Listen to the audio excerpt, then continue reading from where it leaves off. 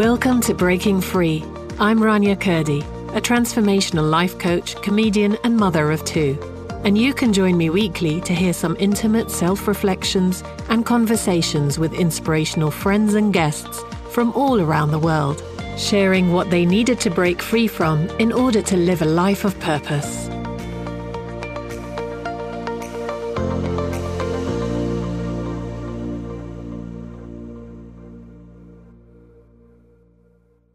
My guest on today's episode is Maria Brito. She's a women's empowerment coach from the island of San Juan, Puerto Rico, lovingly called by her closest as Mama Maria. She's also known as a soulful shadow walker. Her focus is assisting women in the journey to connect to what needs to be healed within in order to create space for what they want to manifest. Maria, I'm so glad to have you here today. Thank you so much for being on my podcast. And this is such a joy to talk to you. I am so happy to be here with you. Maria, so before we start, let's just find out a little bit about you and what makes you happy. Oh my goodness, what makes me happy is being with my grandchildren. That is what makes me happy. Yeah, seeing my daughter be a mother, it brings tears to my eyes right now just talking about it. And having them calling me Gigi. They call me Gigi, which stands for gorgeous grandma, by the way. Oh, that's nice. Because I was not going to have them call me grandma. Oh my God, that's the same with my mom. She didn't want to be called Teta in Arabic. So her friends gave her Tiny Teta. So she was Titi. So you're Gigi. So sweet. So sweet. Oh my goodness. Yes, that's what makes me happy. And what book has inspired you the most in life? I would have to say is the book by Gabby Bernstein. It's called The Universe Has Your Back. That book brought me a lot of reassurance at a time in my life where I found myself pretty much at the dark night of the soul. And it's just a beautiful book with many truths. Many truths. Gabrielle Bernstein, the spiritual junkie, yes, isn't she? Yes. I got to... That's what she calls herself. I got to attend her level 1 training in New York City. She's just so real. She's just real. It's just, she's a beautiful being. Yeah. And so are you, Maria. I know you closely now from working with you. Thank you. And I know you as a women's empowerment coach, a breath doula, a yoga instructor. I've done most of these things with you, enjoyed them all immensely. And, you know, you believe that when a woman heals herself, there's a light that emits from her soul that cannot be ignored. And that's so true. Like everybody that's in the group, in the sisterhood that I've met, you know, now emit that same light that you emit. And it's just beautiful. It is beautiful to see. So what I would like the listeners to know today is how you got there. You know, what is your story, Maria?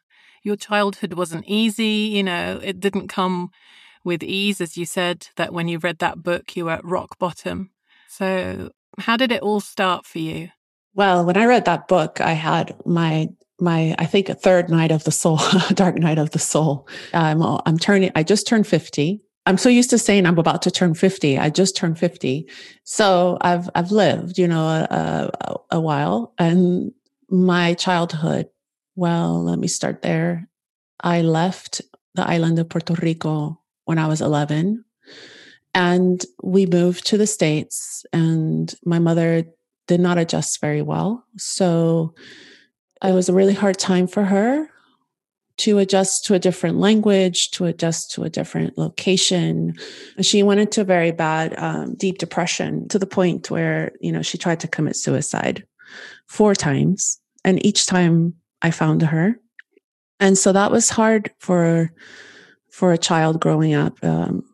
It brought a lot of immense trauma that needed years of healing. But I didn't realize how much would affect all my relationships from then on. And so, yeah, so it led to falling into deep depression myself. My husband was in the military, and we moved often. Every 3 years, we were like gypsies.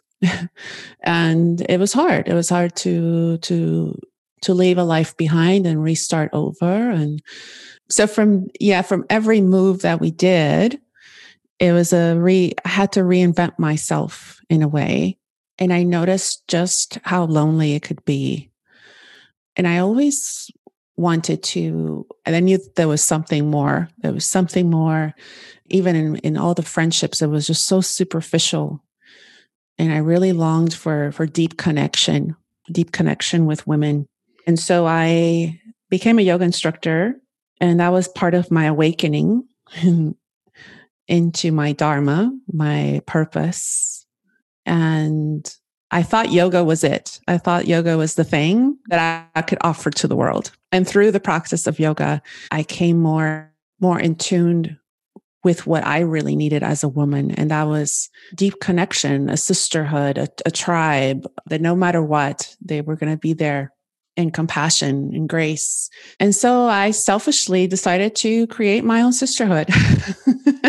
And that's how basically the work started. It's not a selfish thing.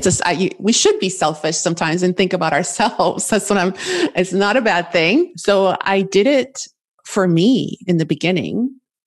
And then it turned out to be something that was deeply needed, that was very transformative. Just creating a sacred space for women to gather and talk about life, and talk about what the struggles, and talk about the wins, and talk about how to deal better with life. All those things are so important. And I did it through the practice of yoga. I teach women breath, which is pranayama. It's through the practice of coming to stillness, meditation. It's through the practice of being in your body, the asana, the yoga move, every move that we make in a yoga, every posture, and conquering the resistance. There's always some sort of resistance that surfaces. So yeah, that's how the work came about. Okay. So before you found the sisterhood, before you created the sisterhood and found that there was healing and sharing and being with others, and that yoga and breath work helped, how did you cope? How did you cope up until that time? How did you go through your childhood, your adolescence, before meeting your husband and getting married and moving around? Well, there wasn't much for me at that time. How did I cope? I coped the best I could with what I knew at the time, but there was really nothing available.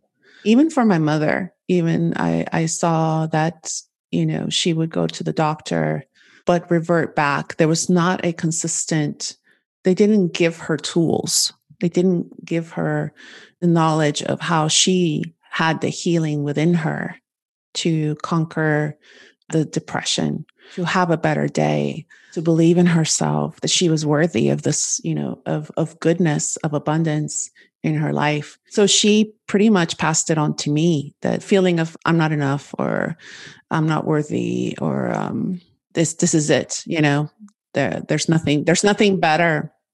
Well, it created feelings of unworthiness, of course, which is what women suffer through more than anything that I've found through my coaching of women.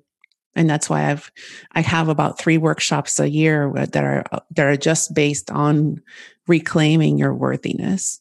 But seeing your mother do that for so long, you just carry it with you. And then, got married. And then it was the, feelings of abandonment. Anytime we would get in an argument, or again, going back to I'm not worthy, and I'm not good enough. So it wasn't really until I had my second daughter, who is now 24, and it was right after I had her that I went into a deep depression. Had postpartum, and I did not know it. I dealt with anxiety. I had crippling anxiety, crippling fear, to the point that I was actually living in England at that time. And And I'm an island girl. So of course, I had loved the sun and barely saw the sun when I was in England. And well, England's an island. I know. But it's not a sunny island. Not the same kind of island. Exactly. A very cold island. Yes. So it was hard. It was hard for me. So I had, on top of that, I had the seasonal, depression of, it's winter. Like I felt like it was winter all the time while I was there. Although I love your country. I love it. Love it. Love it. Love it. But yes. So it was a lot. You lived in both my countries. Yes, right? I did. That's right. I lived in Jordan as well. And I love Jordan. That's like my second home. But it was a lot on top of each other, that made me realize I really need to work on myself. I am worthy of this work. I am worthy of taking the time and finding holistic ways to heal my body, to heal my mind. And was pretty much me getting on my knees and connecting to God, connecting to spirit, connecting to source, universe, whatever, you call it. And just asking for help. I'm saying I'm ready. I'm ready to receive whatever downloads you got for me, whatever I need to know, please give that to me. And this was a deep, deep surrender. Basically, that's what it came to, that I can't do it alone. What was the moment that you realized that that's what you needed to do, was to surrender, to pray, to realize that you are worthy? Oh, yeah. When I realized I just didn't want to live this way anymore. I didn't want to live in fear anymore. I was so envious of people that looked like they had no care in the world, right? Because at that moment, I had the weight of the world on my shoulders. And I could not cope with one more thing. It was too scary to even think about that. And to think back, and I get teary-eyed talking about it now, because to think back that's where I was. And now look where I'm at. I was just thinking that you are now that happy person that other people maybe think, oh God, she doesn't have a care in the world. And how easy it is for us to think that someone always had that, or it was easy, or they didn't work hard for it, because we don't have always the backstory. We don't see the struggle. So true. So true. And I even had a coaching session yesterday with a woman, and she said, sometimes I look at you and I don't know how you do it. I don't know how you're constantly creating and you're supporting and you're happy. And I wonder, is that really true?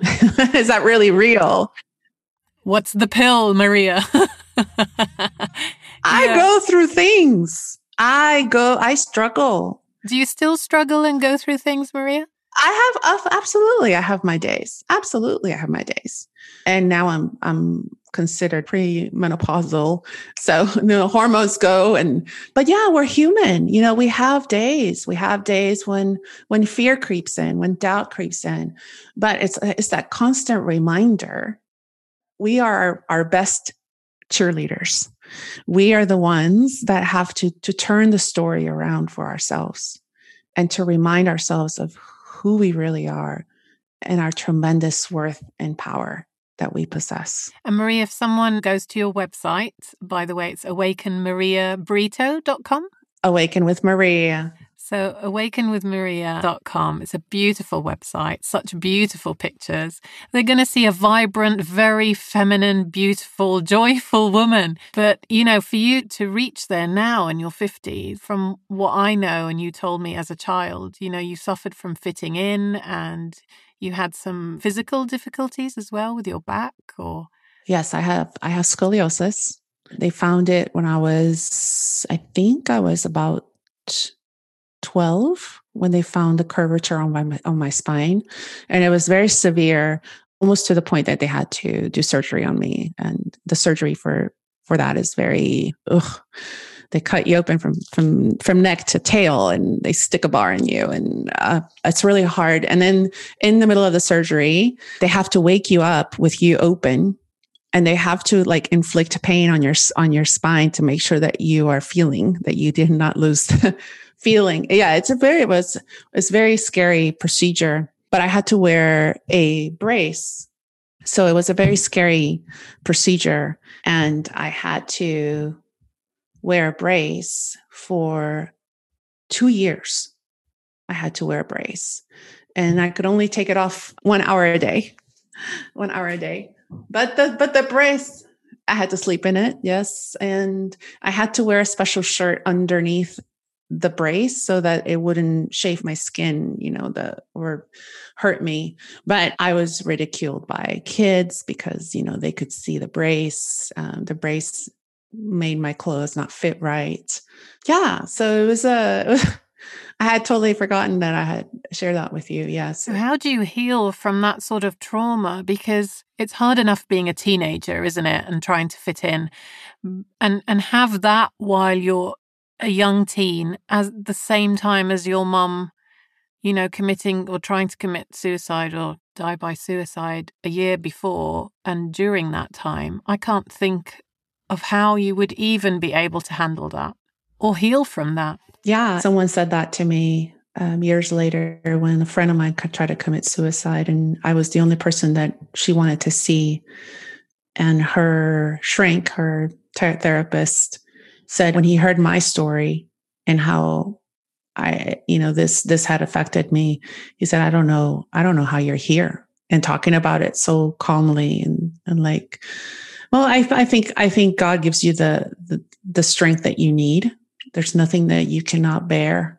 And I really believe that this it was part of my learning. I had to go through that in order to be able to help others who had struggled with inner child trauma. So this is why a lot of my work the shadow work is going back to the child and healing the child that was made fun of, the child that was ridiculed, the child that was neglected and told that she or he was not good enough or smart enough, strong enough. So it's needed work. And every time that a woman does it, I always say she's not only healing 7 generations back, she's healing 7 generations forward. So when I continue to do the work myself, and this is the work that I talk the talk and I walk it, I do the work myself. You've been part of my programs. I do the practices with you girls. I wake up early. I do it all, because I have to lead from example. And something happens when you turn 50 that it's like a switch. Like, now I'm turning into the crone phase, the woman, the wise woman. And I want to have lessons. I want to have teachings. I want to help women. I want to give them the tools that I didn't have in my life for them to cope and know that it's going to be okay. And you're a wonderful example of that, Maria. I mean, it just shows how when you change your perspective and when you heal, the same situations become a different experience. So you are still in the marriage that you're talking about where you're having difficulty and feeling abandoned. But from what I understand, it's a very happy and joyous, fulfilling marriage. So how did you switch that around? Was it literally just understanding your triggers? It was a lot of work on both sides. Of course, not, it takes 2 to tango. So he did a lot of work. I did a lot of work. And then we did work together. So been married almost 32 years now. He took me to my graduation, my high school graduation. He took me to prom. Basically, we grew up together in a way. But I believe in any marriage. And it's funny because now some of my coaching has turned into some, marriage counseling in a way, where the husbands want to have sessions with me too. And I think it's, I've been told that I have a dear medicine woman that she's an energy worker in New Mexico. And I have a session with her regularly. And she says that I am going to work with men too eventually, and now I'm starting to see that start to happen. How the women say, well, my husband sees, I'm doing the work and I'm getting better, and my perspective is just changing, and I'm healing, and they want that, And I always say that the woman is the leader. The woman, once you take charge of your life, it's like, he's either going to do it or he's not going to do it. And if there's like an inch of willingness to work on it, then that's it. That's all that's needed. And that's what happened. That's what happened with him and I. So, yeah. So Maria, your time in Jordan, I didn't get to meet you when you were in Jordan, but we met online through the Sisterhood, or through a yoga online course that we were on together that we did. And then I came to speak at the Sisterhood and loved it so much I wanted to join it. But, I missed out on the Jordan part. Is that when you started your yoga and started groups? Well, I did. I got certified in New Mexico, and then we got our assignment to Jordan, and I was there for 2 years, and I got to teach yoga, and it was just a beautiful community that was formed. All different backgrounds, all different ages, men, women. Yeah, that's when my women's work really kicked off. It pretty much started in New Mexico and it continued on. And it's just been beautiful to still thank God for Zoom that we can still, I can still stay in contact with the women there and gained some new people through the women that are still there, like you, right? Yeah, it's beautiful that there's women from all around the world. Mm-hmm. And we have, you and I have common friends, Khadija, and so many friends in common. So it was truly a blessing to be in Jordan, and I can't wait to go back after this COVID situation. Oh, yes. And did you move to other countries afterwards and, felt able to create other circles of women and do workshops? Was it no longer lonely, when you traveled? No, not at all. I mean, I've moved back to the US after Jordan. All my travels in Europe were before Jordan. But no, I moved back to the US, and I knew that I had to bring, because in Jordan, it's the kind of the same, like just like the Hispanics, the Latin community. We're very close. We love to eat. We love to get together. There's always a gathering, some kind of party. And everyone knows everyone. So you make friends quickly. Yes, exactly. And I think that's why I just fell in love with Jordan so quickly. But moving to the US, I realized, oh my gosh, they don't have that here. They don't have that. The women get together and gather, and I need to create something like that. And slowly it formed. And I did a count of how many women attended my workshops last year.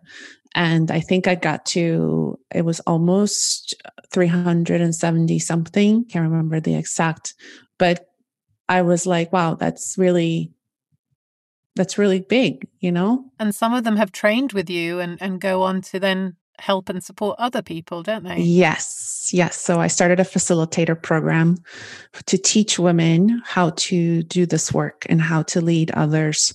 And because I can't do it all, and each woman has their own tribe of women, that trust her. And so, so this is a second year that I've had my facilitator program. I do it only once a year, and it's just been beautiful to watch them do their thing and share the love. It's just been great. So Maria, it's hard to believe that with all this wonderful soul work that you do, that you actually have a corporate job, or did have one till just recently, alongside all of this. Yes. So I was working, I had a corporate job, 40 hours a week, and I was doing, I always say, I'm a corporate girl by day. I was a project manager by day, priestess by night. But I said no more. And I actually gave my 2-week notice 3 weeks ago. And so my last official day of working was last week. And it's still surreal. I know, it's fabulous. And it's still surreal that, I don't have that 8 o'clock meeting and the 10 meeting and the 1 o'clock meeting. And I have this time. I have all this time now to do the work that I absolutely love and adore. I think what's amazing about working with you as well is that you know how to do all the other things that come with having to facilitate really doing group work and doing wonderful projects and vision boards and things like that, in that you know the tech side of it, you know the marketing side of it or the promoting side of it, you know, you make it easy and accessible for us to talk to each other in groups and things like that. So is that your corporate job that helped you understand those things? that made me a techie girl? Yes. I had to learn all the systems, all those, electronic systems and how to keep people on track and building schedules and agendas and trips, and it's part of, project managing and event planning. And so, yeah, I try to make it.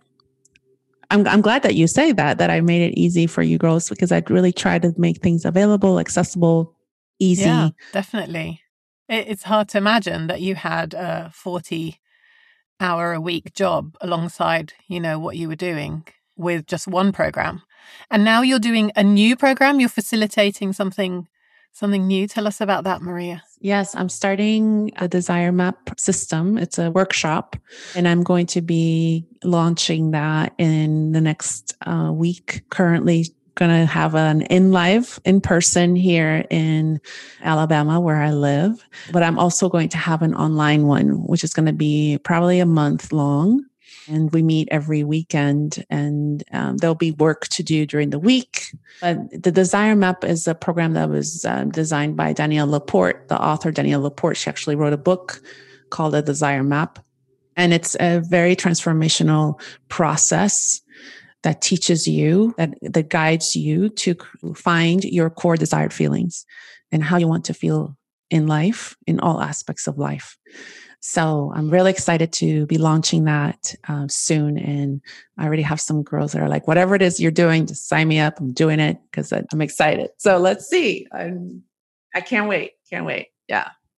And have you always been like this, a student of life, always seeking something new? Because, you're forever taking a new course, teaching a new course. You do drumming as well, don't you? And I don't mean in a rock band. Frame drumming. Yes. I think that journey of seeking really started in England. After that, I hit that rock bottom place. I got really hungry to know, to learn, to really take charge of my life. And again, something inside me knew that there was better. There was something better. And the knowledge was there. I just needed to be reminded. I always say that, we all have the knowledge we need inside. Sometimes we just need that person to say it in a different way for us to go, oh, yes, now it makes sense, kind of thing. So, and I hope that nobody stops seeking, that everybody keeps. I want women to be 85, 89 and still attending workshops and still wanting to learn more. Yeah. And do you feel now that inner peace that you were striving for? Yes, I do. I remember days when I couldn't take a full breath. I couldn't even receive the breath. Like I say in my breathwork classes,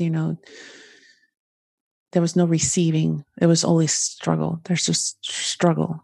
And I yearned to find that peace, to just take a single breath. And I found it. And that's what I want. That's what I want to teach forever and ever and ever and ever. Well, I definitely vouch for it. It is very, very powerful doing breathwork. And, I think it was the first time with you doing it that I was able to tap into my inner child properly, really feel it or visualize it. It's a very powerful thing to do. So many women say that they could actually see themselves there. They could actually feel being in the moment, that moment where they were traumatized, that moment where they were feeling lonely and hurt. And there's such healing in going into those places that are still hurting. It's hard work, it's hard work. And that's, if it was easy, everybody would be doing it.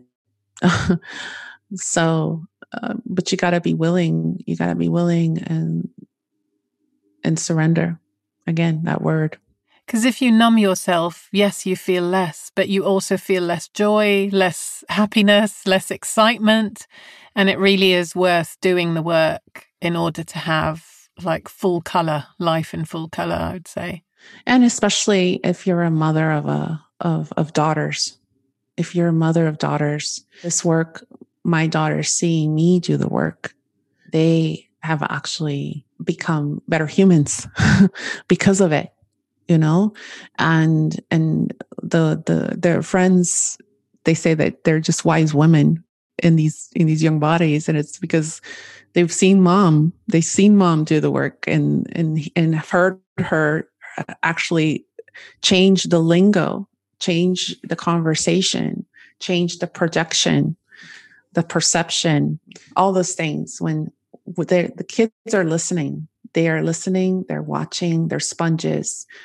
Whatever you're doing, believe me, it's going to make an impact, especially when you're trying to do healing work. So imagine your grandchildren, how they're going to grow up seeing Grandma Gigi from such an early age. Oh, yes. Yeah. Oh, yes. Yeah. That's why I say yeah. Or not Grandma Gigi. No, Grandma Gigi. But just, you know, I get excited that, you know, someday they might do this work. Yeah, I've been told by a medicine woman that one of my granddaughters she's going to continue my work. And so I have to start kind of training her. So it's exciting. It's exciting. Yeah. I want that lineage for sure. And how did you come about to be Mama Maria? Did people start calling you Mama? It's a Hispanic thing in Puerto Rico and in some other Latin countries. And as a term of endearment, to call a girlfriend Mama. And so when I always call all my girlfriends Mama. And I know in Jordan, they say that too to their kids. Is that right? Or I've heard. We say it to our children. Yeah. It's very confusing. Yeah. So when I was over there, I would say Mama. At first I would get like these looks and I had to explain, you know, that's a term of endearment. I'm calling you like honey or sugar or sweetie or you know. So I got, you know, people started to call me Mama back. They started to adopt my endearing term, you know, and then all of a sudden it just became Mama Maria.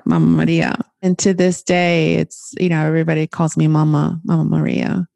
And to somebody that's not part of my circle, to them, it sounds kind of like, well, why are you calling her Mama? You know, but when you know what it means and the significance behind it, I still call my girls Mama, you know, and I didn't understand how it made sense to call your children Mama until I had children. I started calling them Mama. That's so funny. And it just took over me. And I realized it's kind of like saying Mama is talking to you. So pay attention. You know, as Mama, I'm telling you. Yes, in the name of Mama. So funny. And Teta. Yeah. Yeah, Habibti. Yeah, I know. And Hayati. Yeah. Yeah. We also say Teta for grandmother, and Teta in Spanish is boob. Oh, so there was so many words when I was in Jordan that I was like, oh my gosh, that's so funny because it means something totally different. And this is what it means. And yeah, love the culture, love the people, love you all so much. Love it. Yeah, thank you. We love you, Maria. Thank you so much for being on Breaking Free. Such a pleasure. It's very inspirational to hear your story, and hopefully any young girls out there as well who feel like they're struggling, not fitting in, you know, have problems as well at home. You can start late. You can change your life around late. I mean, you know, your aha moment and deciding that you want to learn and seek happened much later on.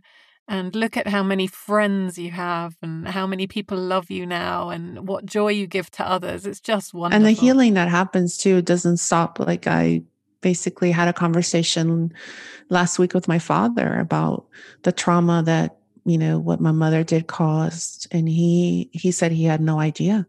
He had no idea that I had gone through that.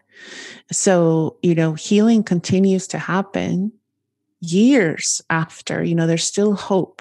And so don't lose hope.